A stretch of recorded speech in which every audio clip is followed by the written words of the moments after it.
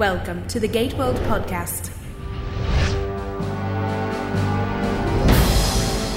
It's episode number 38 of the Gate World Podcast. I'm Darren. And I'm David. And this is a show where two nerds talk about the Sci-Fi Channel's long-running franchise, Stargate. I'm really excited. Tammy's coming on in a few minutes. We haven't had her for a couple of months on the show. Been way too long, so she's finally going to be back with us, and it's a very appropriate podcast. Yeah, what's our topic today? Perceptions of sci-fi fans. This was your idea. The kernel of the idea was, what do other people think of us? And from our perspective, of course, from what we've had to put up with. Oh, you're a Star Trek fan, that kind of thing. And that's what we're going to discuss. So really, it's kind of how do we perceive that people perceive us? It's all you can do. We'll get to that in a few minutes, but first we have, we're fresh back from Vancouver with lots of interview footage. We're going to give you a preview of our new interview with Brad Wright and Robert C. Cooper, the co-creators of Stargate Universe and Stargate Atlantis. Plus, we have tons of news, site features, and listener mail. Tons of news. We've actually skipped the news section a couple weeks recently because there's been so little news. But this was the busiest news week that I can remember, and part of it was all the goodies coming out of the convention, but a lot of it was just coincidental timing. There's tons of news up on the site to talk about right now. Stargate News. Here are your headlines from Gate World for April 14th, 2009. Our lead story is that it's official. The third Stargate SG-1 movie has a go. We've heard the official news from several sources over the course of the last week. Brad Wright told us in that interview that we conducted with him in Vancouver, and Richard Dean Anderson confirmed it on his fan site, rdanderson.com. And then I think it was Joe Malazzi on his blog also confirmed it. So the script for the movie is still being written. It's being written by Brad and by Carl Binder. But the green light means officially, I guess, that MGM has committed the production budget for this movie, and we are officially going ahead and filming. Now, when that filming is going to happen is still kind of up in the air. N. John Smith talked about this a little bit when he was on stage at the convention 2 Sundays ago, which was that he and Brad both said that they're aiming for the fall, but there might be a little bit of overlap with Stargate Universe. I think what they're trying to avoid is shooting too much at the same time. A fall shoot is most likely at this point, which means 2010 for the film. It's about time to get another one. Anderson's not only going to be appearing in the next Stargate film, but Universe as well, along with Michael Shanks and Gary Jones. They are all gating into the pilot episode of Universe Air. Yeah, Rick talked in his note on his website about appearing in the 2-hour premiere, which I guess is Air Parts 1 and 2. Not sure if he's going to be in both parts, not sure if he's going to be in Part 3, which is going to air a week later. Or if he just doesn't know that it's a 3-part premiere, yeah. Michael Shanks is going to do a cameo appearance, which is really cool. Both O'Neill and Jackson obviously kicked off Atlantis 5 years ago, which I think is a lot of fun, bringing those two characters who were the original characters in the movie and having them continue to launch each successive show. And then elsewhere in Universe news, we heard that Sky One has picked up the show to air it over there in the United Kingdom. That's the same channel that aired SG-1 and Atlantis in new episodes. They'll be airing Universe starting in the fall. Should be coordinated to air right about the same time as the episodes are airing on Sci-Fi Channel in the US. And Space in Canada, which I got to watch a little bit of while we were up there. Space is going to get Stargate Universe. And then if you're keeping tabs on the Stargate Universe trailers, there's a new one that aired with Stargate Continuum 2 Fridays ago on Sci-Fi Channel. It's called Philosophical. We don't have it on Gate World Play because it's a Sci-Fi Channel exclusive, but we do have it up on the site via YouTube, or you can watch it at sci-fi.com. And then there's another video that's come out the last couple of weeks, which is a Sci-Fi Channel brand film for their 2009-2010 broadcast season. And this is lots of quick cuts of their new original shows, all laced together. Eureka, Caprica, and then Stargate Universe is in there. So there's several quick little 1-2 second scenes of new footage for Universe that we've never seen before. So you can find that on YouTube. and we've got a screen capture gallery for it now. What did you think of Philosophical? I'll give you something I liked about it and something I didn't like about it. I like the fact that the trailer gave us more of an insight into the individual characters. We're starting to focus more personally on the characters versus sort of the frantic, dark nature of Frantic, the first trailer. And I hated the music. I hated the music. You see, this is the continual downside of us working together. So, you and I have the exact same thing to say. I was just about to say, I loved that the characters were involved in this much more, but I thought that the music sounded like Dawson's Creek. Like you said to me before, it really didn't do them any favors. Yeah. So, yeah. But there it is. It's another 30 seconds of Stargate Universe. So we'll take all the nuggets that we can get between now and the fall. Something else that is still in production is Stargate Worlds, the massively multiplayer online role-playing game, which is being produced by Cheyenne Mountain Entertainment. The new news in the last couple of weeks is that when we were speaking with Brad in Vancouver, we asked him for an update because the studio has been very, very quiet. They've been in what they call a media blackout, not releasing any new info about the game. So we asked Brad if he knew what was going on and if this game was still being made and was going to get done. And Brad's comments were basically what I would describe as sort of a vote of no confidence. So we have that story up on Gate World. After we talked with Brad, we spoke with a representative from Cheyenne Mountain and got their take on it. And Cheyenne Mountain once again reassures us that the game is still being produced. It will come out. They're still looking for financing to finish it, but they have every intention of getting it out to market, which is very encouraging. So there's another story up on Gate World, and you can find links to both of those in the show notes. If you're hankering for Season 5 of Atlantis on DVD, fear not. I'm hankering. June 30th, 2009 has been confirmed as the DVD release date for Stargate Atlantis Season 5. So mark your calendars. You can go to Amazon.com through Gateworld and support the site with your purchase. That'll have the usual bonus features, audio commentaries for just about every episode, if not every one. There have been some seasons in the past that have missed. They've done like one episode that didn't have an audio commentary. So we don't have a list of bonus features yet. And the other DVD news that I wanted to talk about is Brad Wright, during his stage panel with Rob Cooper at the convention, announced that Children of the Gods, the remake of the original SG-1 pilot movie, is all done and is sitting with Fox and MGM waiting for their timetable for release. So hopefully we'll hear news about that soon. But the news that he announced is that he did an audio commentary for Children of the Gods with Richard Dean Anderson, which is very sweet.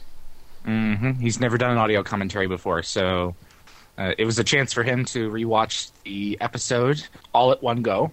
And I think he was impressed with how much darker his hair was. And there's a couple of cool new items out there if you like buying Stargate goodies.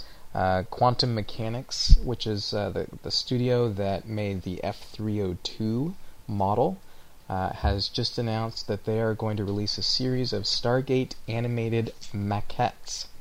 And these are 9-inch statuettes that are sort of cartoonish versions of the characters. They're basically animation studios, artists who work for animation studios, make maquettes in order to see what a computer model will look like and to do things like test lighting. You sculpt an actual physical model, and then you build the model in the computer. This is going to be a limited edition, and the first one's going to be Teal'c. There's a picture of him on Gate World right now, in his Jaffa armor, holding the staff weapon.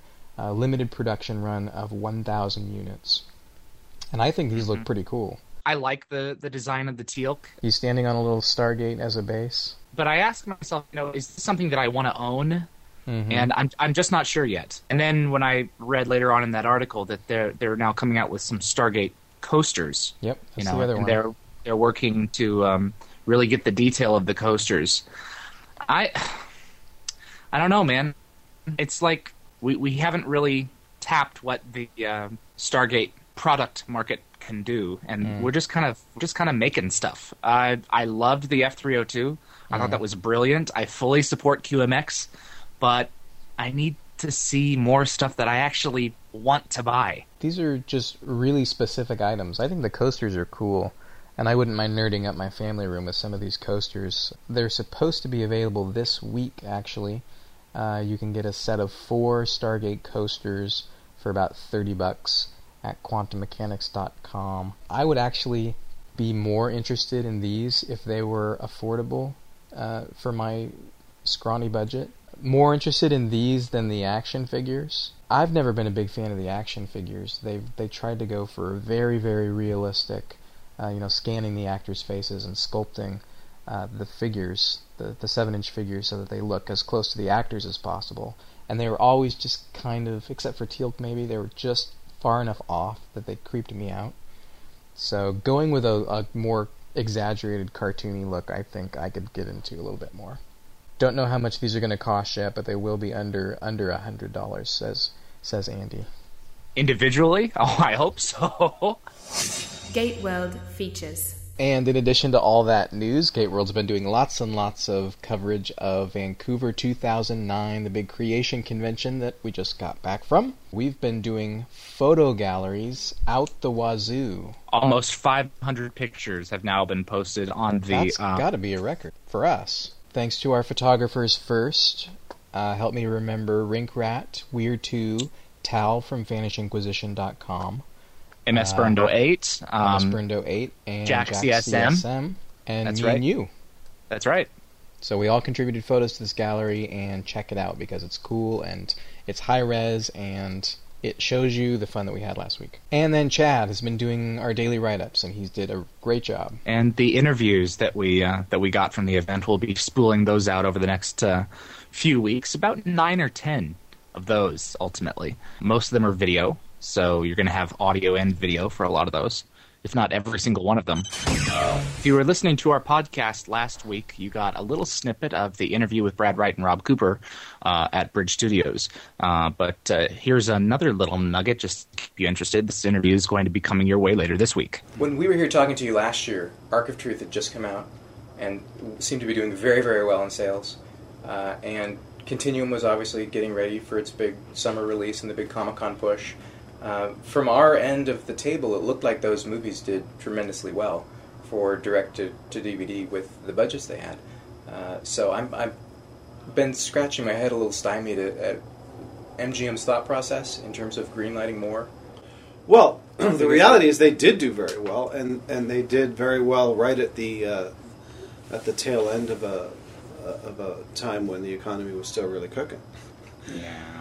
Come on, things have changed a little bit. They do. I mean, a lot of these things get produced based on projections, not on past performance of other things. So they look at how stuff is doing in the market, and they try and predict what the new product will do. And so those projections get affected by sales of product that is in the marketplace right now, not the movie that was released last year, the Stargate movie. I mean, there's a certain baseline they can expect based on the franchise's past performance, but everything is down significantly across the board, and so whether the budget that we think will make a good product is viable for them is where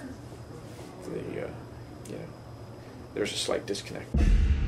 The main discussion. So the main discussion topic this week is perceptions of sci-fi fans. Are you scorned? Do you feel left out? Do you feel like you're from another planet, perhaps?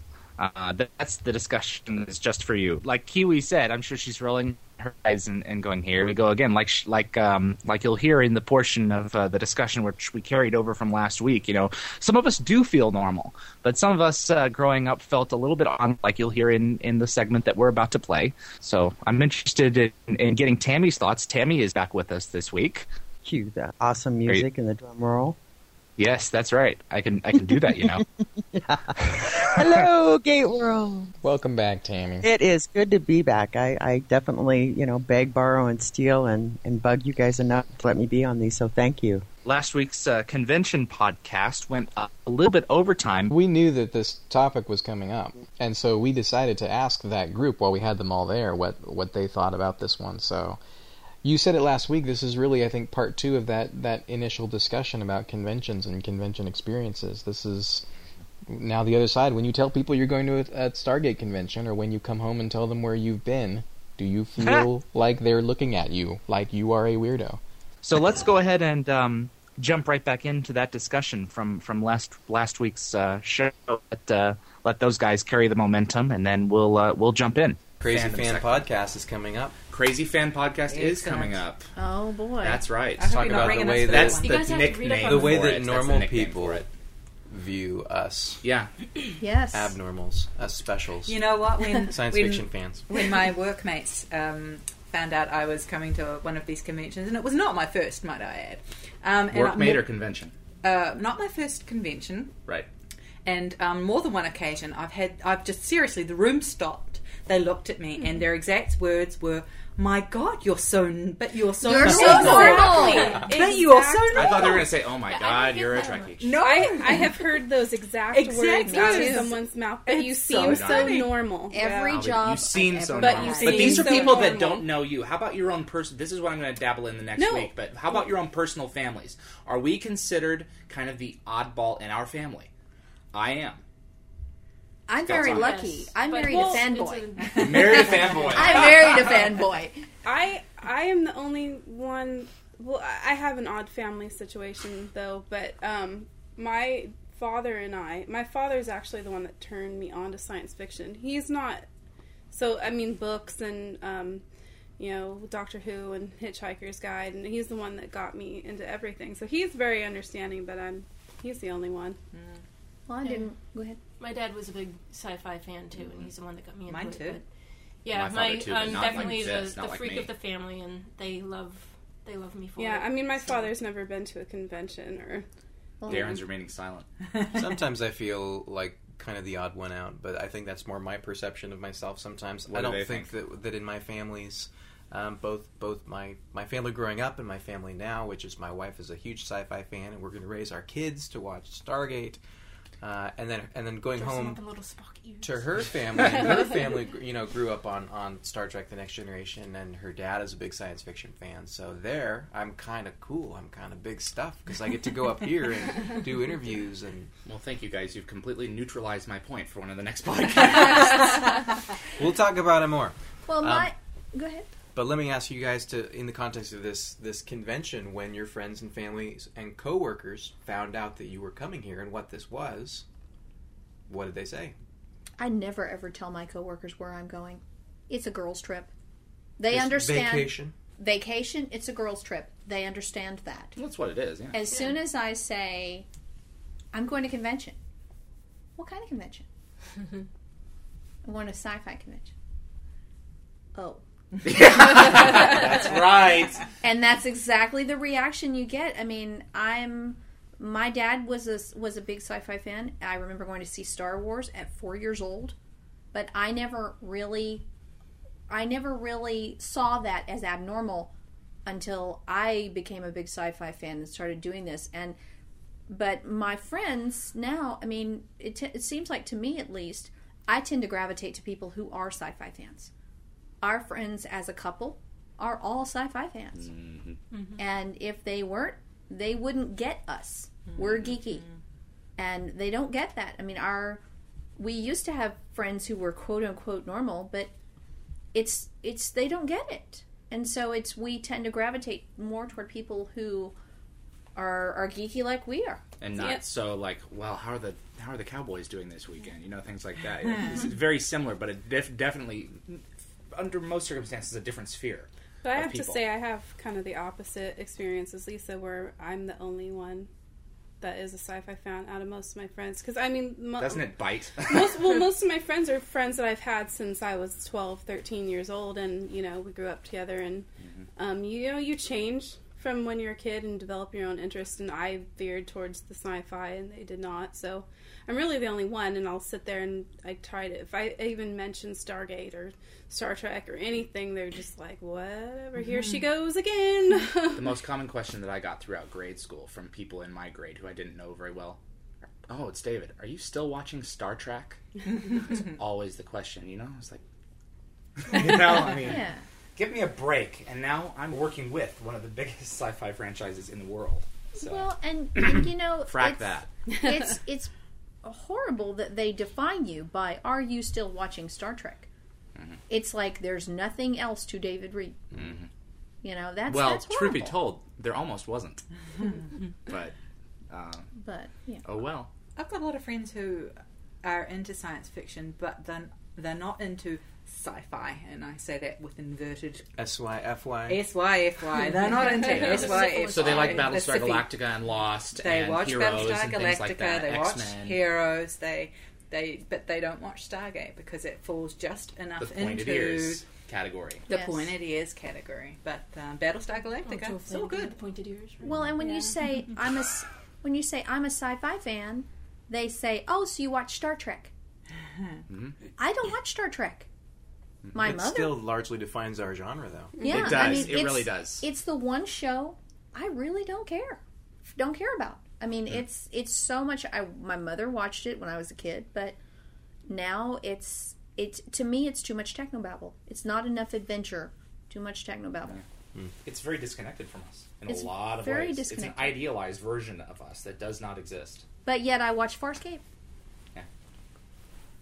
What? Wendy, how about you? Me?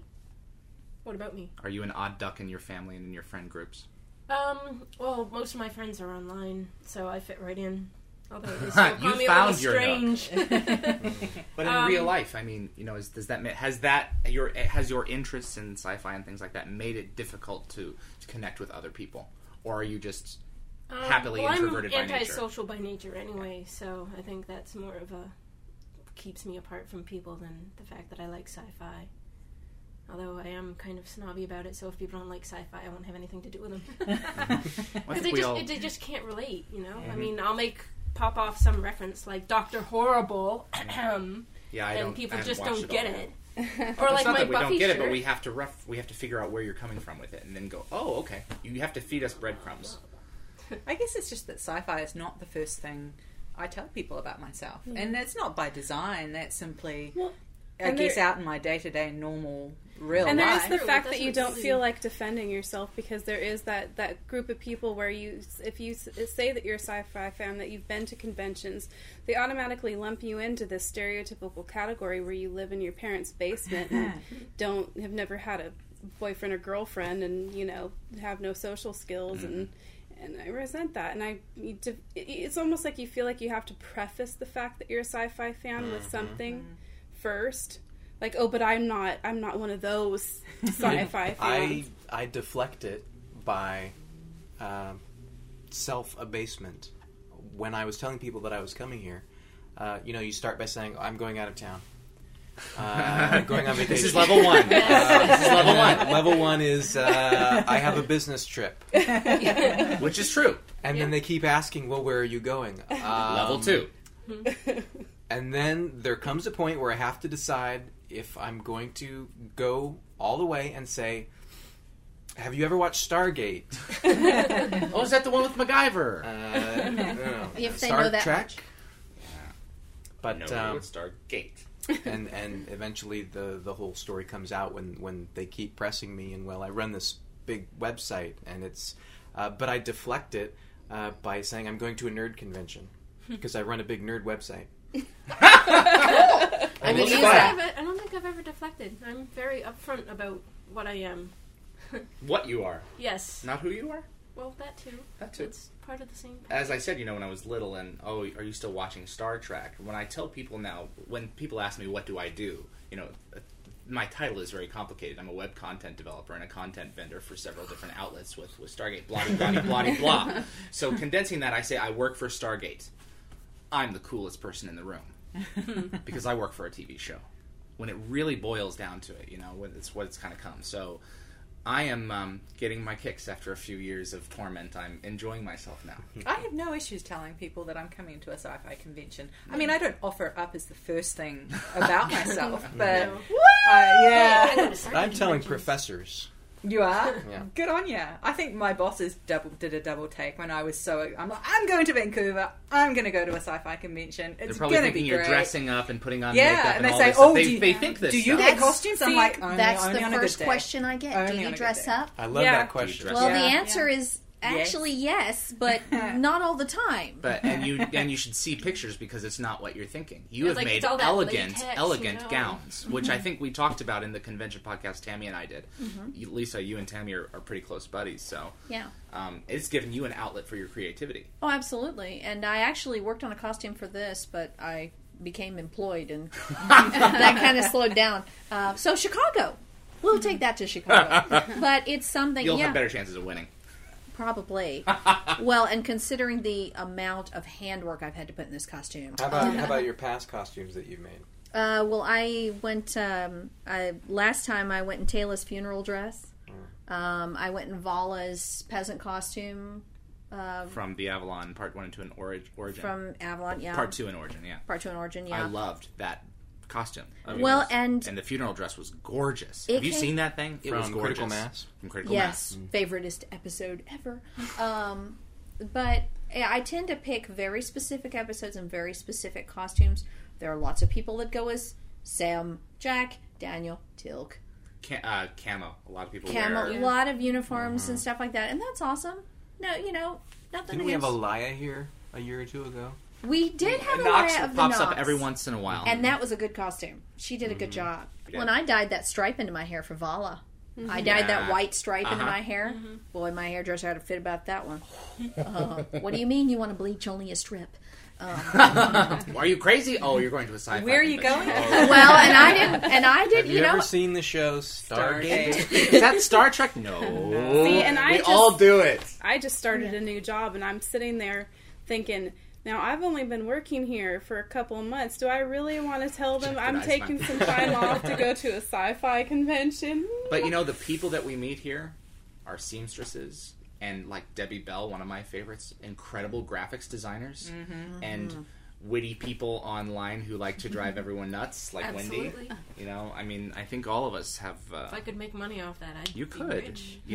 Somewhere that's a marketable skill. Yes. I'm for hire. Sarcasm. Sarcasm by the hour. She's talking about a new job. I just got a new job as well, and I have been so on the fence. I want to decorate my cube so bad, but it's going to be pictures of Joe Flanagan and and then various. everyone's going to think you're a kook. Pretty much. I object to your use of the word outsider.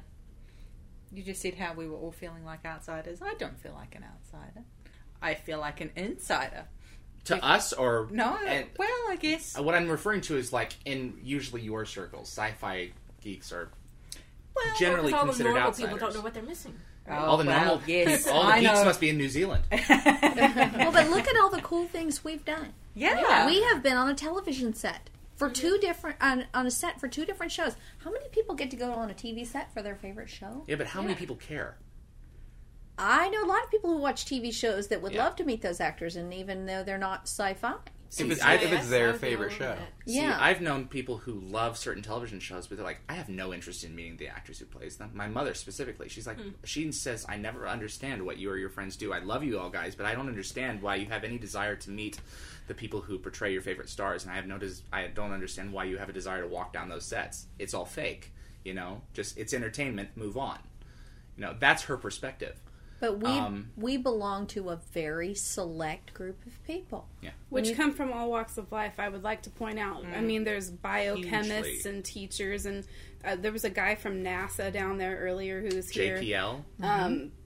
The guy that got them the submarine in the Arctic was Barry Campbell. Yeah. From Barry Atlas. Campbell. And stay-at-home moms, stay-at-home dads, waitresses. Nurses. We're all here. Nurses. Tax examiners. Now that's a whole different exclusion.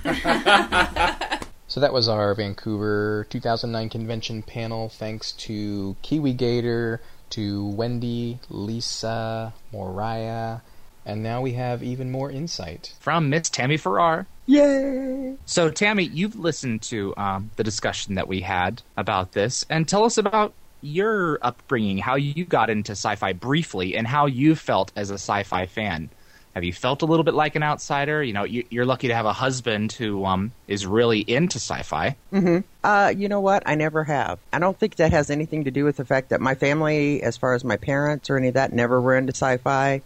I did watch Star Trek as a kid, but I think it was just more about who I am personally. And I think that'll kind of bear itself out when in this full discussion on how I'm perceived and as a sci-fi fan and where all that took me in my life and my job. I've never been an outsider to any of that, you know, because of that. Because I never let anybody perceive me that way, or I never perceive myself that way. So I think it's kind of along the lines that Kiwi Gator was saying. Well, one of the things that I did not touch on is that not everyone who watches like Star Trek or whatever, you know, some people just watch the show whenever it's on and are moderate viewers of it, or watch any kind of sci-fi show whenever it's on and go on. But with me, I allowed the sci-fi shows that I watched to become a part of my identity. I allowed the shows to help define who I was. And I think that's a difference there that we did not touch on in last week's show. Yeah, there are different levels of fans, and there's a big difference between telling a non-sci-fi fan who you work with or go to school with, or who's in your extended family, that, oh, I watch Stargate. I watch it every week. I TiVo it. And I'm spending $2,000 or $3,000 to go to a convention this week. I think it bears just on, you know, like they were saying, it's all the people that you're in contact with, who they are as well as who you are. And like you're saying, if it defines you, if it doesn't define you, because I think it defines me to a certain extent. I can't say the same extent that like you and Aaron, because, you know, you have, you know, your job has really taken you in some really incredible directions because of sci-fi and your love of sci-fi. And the same with Darren. But, you know, even him, you know, he does this, he started this as a fan site. He's still pursuing a degree in theology. It's not everything of who he is. You know, I'm not saying sci-fi is everything of who I am either, but I am being groomed as a producer for an advertising firm that works with movie and television. So it is kind of becoming really part of my identity. And I don't think it ever really wasn't. Well, and that's what I'm saying. It's still part of who you are, but it doesn't define who you are. It doesn't define who you are on an everyday basis. You don't walk into McDonald's and, you know, in your Star Trek costume. And, you know, so I don't know. That's the thing about me. I won't wear costumes, and I won't do that. That's not because stigma, but that's just not who I am. I was featured in a program called Fanatical by a Toronto television studio, and they said one of the things when they were out here interviewing me was, okay, now we need you to strike your fan pose. You need to strike a fan pose. They said, okay, now you need to pose for us in your fan pose. And I said, no, I'm not going to do that. And they're like, but you have to. But I can't. That's not who I am. I am much more along the side of a businessman in sci-fi than I am a. And it took them a really long time to get over that. We went round and round for about 10 minutes, and I said, no, guys, I am not going to do that. Not because I'm embarrassed or anything like that, but it's simply not me. And if you want to capture me, then you're going to have to ask for something else. Oh, so, David, we still have to take that picture so you can sign it for me, though. I want that picture now. Dare to dream. Have you holding your paint stick and your Zach gun? Jeez. We've talked a lot about how other people perceive us individually. Let me generalize it a bit more and talk about that sort of stereotypical way that non-sci-fi fans perceive sci-fi fans. And you've seen a million jokes on television about it. The sci-fi fan is a socially inept, unadjusted nerd who lives in his parents' basement and wears a Star Trek costume everywhere. Is that fair? Is that who we are? Is it fair for us to say whether or not it's fair, though? I think it is, because we're the ones that live it. And so, yes, we're in a unique position to. It depends if you're, you know, answering it objectively. Yes, I can say we can answer that fairly. There are some fans who fit that bill. So I guess what my question is driving at is, how do we feel about being grouped with those sorts of fans? Basically, I'm thinking about the conversations that I have with my friends and my professors. When I tell them things like I run a huge Stargate website and I'm going to a Stargate convention, I see the synapses firing behind their eyes, and I think they're trying to place me into a box, into a category, and they're trying to figure out, is this guy like those weirdos who live in their mother's basements? Is this guy not as normal as I thought he was? Mm-hmm. Yeah, Well, and like you said, you deflect it. You say, I'm going to a nerd convention. So you feel the need to deflect it. I think that's where the disservice comes in, is that for so long, that is what it was perceived as, because it's, that's what they saw the young boys going to the smaller cons, like Darren was alluding to in the last convention. It was a day thing. You went, you had a good time, but it was teenage boys going. They've done the spoof movies like Galaxy Quest and that type of thing that kind of really perpetuates that. Then, the stars go on talk shows, and the hosts don't want to hear about the normal fans. They don't want to hear about the people that were decent, and the whole majority of fans, they want to hear about, the one fan who followed Katie Sackhoff into the bathroom, or, the other fan that, accosted so-and-so here. They want the things that are sensationalized, which now I think is mythical, because I don't think this sci-fi fan exists in abundance. I haven't seen a convention like that, like the sort of convention that's portrayed in the old SNL sketch with William Shatner, the Get a Life sketch. Those sorts of sci-fi fans and the conventions like are portrayed on The Simpsons in the RDA episode where he goes to a Stargate convention, and they're all it showed that they didn't study at all. They're young, geeky boys. Yeah. But I haven't seen a convention like that in years. Certainly the conventions that we go to now, the big Stargate conventions like we just came back from, don't look like that at all. It's heavily, largely, predominantly women, older folks in their 30s and 40s and 50s, and they're professionals. A lot of this just boils back down to it's not whether or not we buy into it. It's the general public buying into what I feel now is, a mass media myth. Yeah, I think you're right about that. I think that the traditional science fiction fan who lives in mom's basement and doesn't have a job and is 32 and has never kissed a girl, there are probably a few of those out there, and guys, we love you, but more power to you. We're one of you, but yeah, I think it's largely a media myth. When you watch something like Jimmy Kimmel, or that they want to hear about that because it's entertaining, because it makes people laugh, and we are the subject of a great deal of ridicule. Ramesses 818 says, I have never been to a convention, and I would kind of like to go to one, but I know that people around me will think that I am really weird for going. They are willing to put up with me watching sci-fi shows, but I think that they think I was really weird if I went to a convention. All non-sci-fi fans think of when they think of conventions is the Trek conventions portrayed in TV and movies, while dressing up as the characters and speaking Klingon. Mac Jackson says, most of the time my knowledge and love of Stargate gets a very positive response from those who are open-minded. It's always bliss to find a fellow fan who you can instantly bond and discuss every detail with. Cole Aga writes, I had a situation when a guy said he can't date me because it's unnatural for a girl to like sci-fi, or the situation when my flatmate's boyfriend asked her how can she live under one roof with such a freak. And my family, apart from my mom, who's also a sci-fi fan, they roll their eyes and hope it will pass eventually.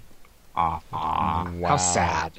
Now, see, I think this is a sad state when people, this doesn't define us. When you won't date someone? Yeah, because... that's... Yeah. I think that says more about the other person than it does about you. So, I mean, like I tell Cole Ag guys to be like, honey, it's a good thing he left because I'm sorry.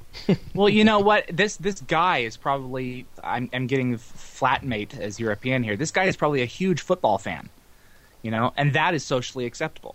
That's okay. Mm-hmm. God, like our football fans, they paint themselves and all that. I mean, come on, how different is that from a sci-fi fan? It's just not socially acceptable. Yeah, That's so... right. You know, and for a girl, it's unnatural for a girl to like sci-fi. Cole Agar, you go, girl. You know, that is sending such a wrong message. I feel it so bad. is. Sam Carter Rules says, my love of sci-fi seems to be something my family and friends find a bit odd. My family thinks it's geeky and weird that I relate back to things in Stargate when they're talking about real life stuff. It really annoys them to when I can quote lines from the show and name episodes just by the 30-second teaser. I remember sitting on the patio in my backyard eating summer dinner with my family. I believe in 1997, and I was talking about they just announced Star Trek First Contact and Zefram Cochrane's going to be in it, and I'm really excited. Yeah, and my mom says, "That's great, David. Now when are you going to work on your grade point average?" And she later recanted in this Canadian documentary that I was talking about. She later recanted, saying, he found his world and was able to market himself in it. And she never saw that coming because my parents did not encourage me to enjoy science fiction to the extent that I did. They absolutely did not. I can do the exact same thing with MASH. So does that make me weird too?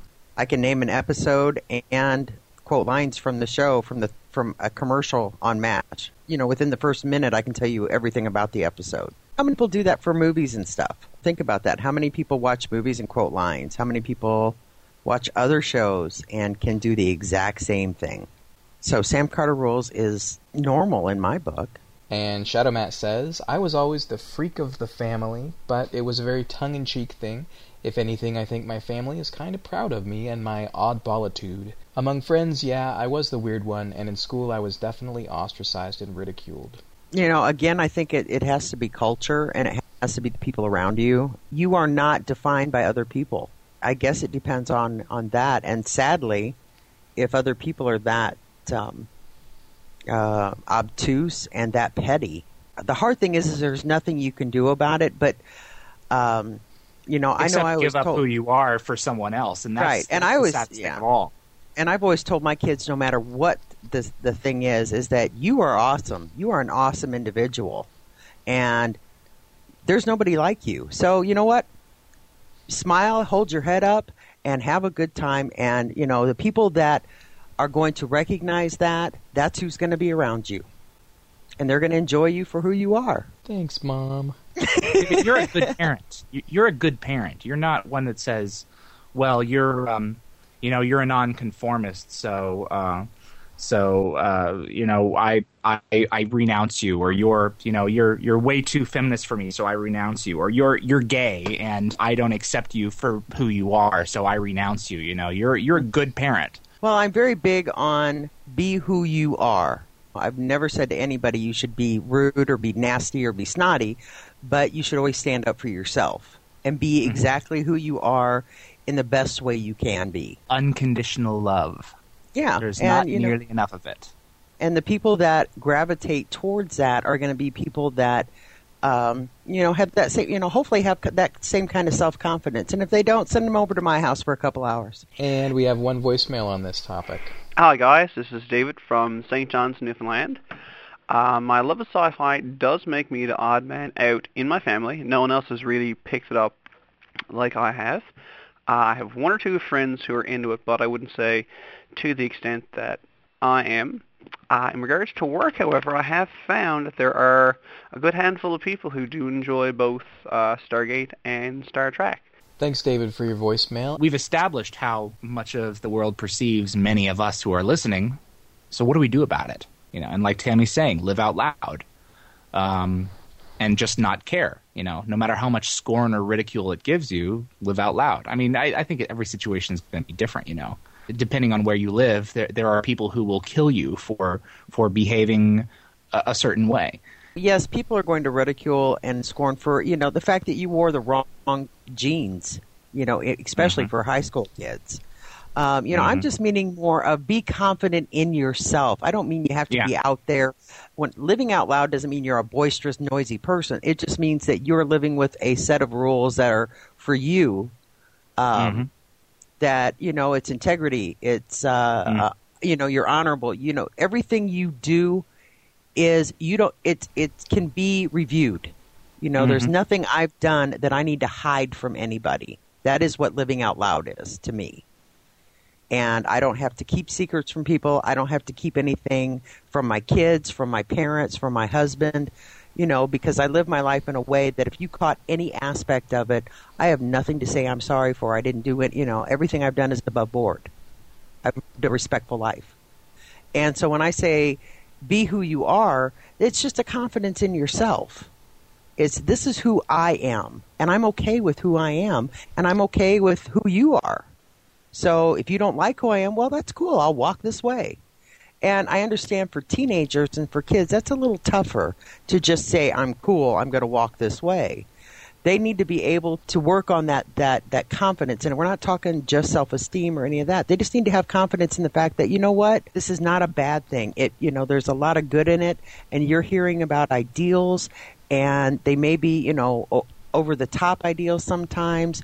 But, just basic things, integrity, character, standing up for your buddies, standing up for families. It's all basic formula stuff that makes life good. So the fact that you're in it and the fact that you want to be part of it and you enjoy it, you know what? Good for you. And that's what it means. Listener mail. Big thanks to Tammy for joining us for that discussion. Big. We've got a couple other pieces of mail. First, let's listen to some voicemail. Hey guys, this is Schmintz from Detroit, Michigan, and I just got done listening to the Stargate Season 2 podcast, and I just wanted to thank you so much for your take on Battlestar at the end of the podcast. It was totally unexpected, and that was a real Easter egg. And your guys' take was just fantastic to hear, and I was just it was such a pleasant surprise. I hope you guys do stuff like that more often. I really, really appreciated it. It was I got to the end of the normal podcast, and all of a sudden I heard the Battlestar music, and I thought, well, what is this now? And you guys went into it, and the fact that you did it unannounced made it even cooler. So thanks again for your best podcast yet. You guys take care and have a great Easter. Schmintz, we had a whole lot of fun talking about the Battlestar finale, and we're definitely going to do more of it. Somebody actually asked us on the forum last week if you and I were going to talk about the new Star Trek movie when it came out, and I said that there's no way we could possibly not talk about it. I think we should do that, which means I need to find a babysitter so that I can see it in the theater. In other listener mail, we have Ramesses818. In the Season 2 podcast, a listener asked which gate has dominance with Atlantis on Earth. They mentioned in the season finale that they had a problem at Midway Station with the two gates, Milky Way and Pegasus, that the Pegasus gate had dominance. They make mention to the fact that this is what the Wraith knew about and why they brought their own gate along, since they couldn't dial into Earth to block out the gate as a means of escape, and instead put a gate in orbit which would have dominance. I wanted to include Ramsey's email here because it brings up a couple points that I want to talk about from our discussion about which gate has dominance, and it's because I just watched this episode on the airplane to Vancouver. I watched Enemy at the Gate, and it sent off the bells and said, "Oh, this is what we were looking for." So thanks, Ramses, for pointing this out. We talked about whether now that there is a second gate on Earth, the Atlantis gate, which one would have dominance to receive the wormhole if somebody were to dial to Earth. And the conclusion is that the Atlantis gate has dominance. And you were saying I think it's because it has a DHD. It's plugged into a DHD, and that gives it dominance. And I was saying, well, it's also a newer gate, and it's digital versus analog, so maybe that's why. But there's dialogue in this episode that says that specifically a Pegasus gate will have dominance over a Milky Way gate, and that's the problem that they had to find a workaround for at the Midway Station, which had one of each. Oh, okay. So that's the first point. It does sound from Enemy at the Gate like a Pegasus gate is going to override a Milky Way gate, even if the Milky Way gate did have a DHG.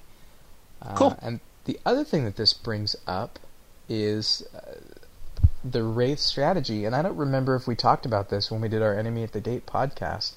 The strategy for the Wraith normally is they dial in to a Stargate of a planet that they're attacking to prevent anybody from being able to dial out and escape. They couldn't do that when they were attacking Earth in Enemy at the Gate, so what they did instead was they brought a Pegasus gate on their ship.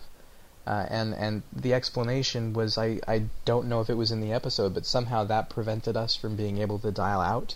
Because their gate would have been dominant. Well, now I understand how their gate would receive an incoming wormhole, but why would that prevent us from dialing out of the SGC? Because we know that when there were 2 gates on Earth in Watergate, that the other gate, the one being operated by the Russians, could dial out. Just the fact that there is a Stargate in the neighborhood doesn't prevent you from dialing out. You're listening to the Gate World Podcast. A few of you were commenting on the forum a couple weeks ago. We were mentioning a special episode and a special female guest, and I was talking with Darren and saying, I think she's interested in it. A lot of people were thinking Amanda Tapping, and I knew that's what was going to happen. No. That would be fun. Yes. Oh, absolutely. And one of these days, I'm sure we can get her. But the female in question is Chase Masterson, who played Lita on Deep Space Nine. Chase is a well-known sci-fi podcast personality and a friend of mine. And we're going to have her on a future podcast at some point, probably more along the time after Universe has come out. We're gonna talk with her because Chase is a Stargate fan. Mm-hmm. So I would really like her to join us because A, I think she's spectacular, and B, she's a fan of the show. So we are going to go ahead and bump that off the schedule. We mentioned it a couple of weeks ago that it was a maybe, it was to be determined. Now instead, on April 21st next week, we're talking about advanced technology as a storytelling device or as a crutch. So that's the listener question for this week. Do you think that Stargate has ever fallen back on technology as a storytelling crutch? Or is new technology fundamental to what Stargate is all about? Looking forward to that discussion next week. That is going to be a very interesting discussion. And then on April 28th, we're back around to Stargate history. We'll be doing the 3rd season of Stargate SG-1. And then it's philosophy again on May 5th. Topic is what is ascension? Not just ascension in Stargate, but I think we can broaden it up a little bit to talk about the shedding of the physical in the sci-fi territory. I think it'll be a very interesting show. That sort of theme shows up in a lot of different shows and films. I'm thinking you and I just saw Knowing, the new Nicolas Cage movie. There's a little bit of that in there. Yes. I'm thinking about the wormhole aliens in Deep Space Nine. Sort of have an ascended being quality to them. The Celestial Temple. Quality in the Celestial Temple. So, let's make that Stargate, certainly, but also general sci-fi. And I'm interested in that as a student of religion and theology. What are the themes involved with consciousness and higher powers and higher planes and angels? It'll be fun. Well, that's our show for this week. Thanks once again to Tammy Farrar from Gate World Forum for joining us for the main discussion, and for all the Vancouver ladies. In this episode, we talked about perceptions of sci-fi fans. We also gave you a preview of our upcoming interview with Brad Wright and Robert C. Cooper. Look for that on gateworld.net in just a few days. And for links to everything we talked about today, head over to Gateworld right now and look for the episode number 38 show notes. We appreciate your feedback. Give us a call at our hotline, 616-712-1647. Or hop on over to the podcast feedback thread in Gate World Forum, or look for the comment feed beneath episode 38 show notes. For Gate World, this is Darren. And this is David. And we'll see you right back here next week for another installment of the Gate World Podcast.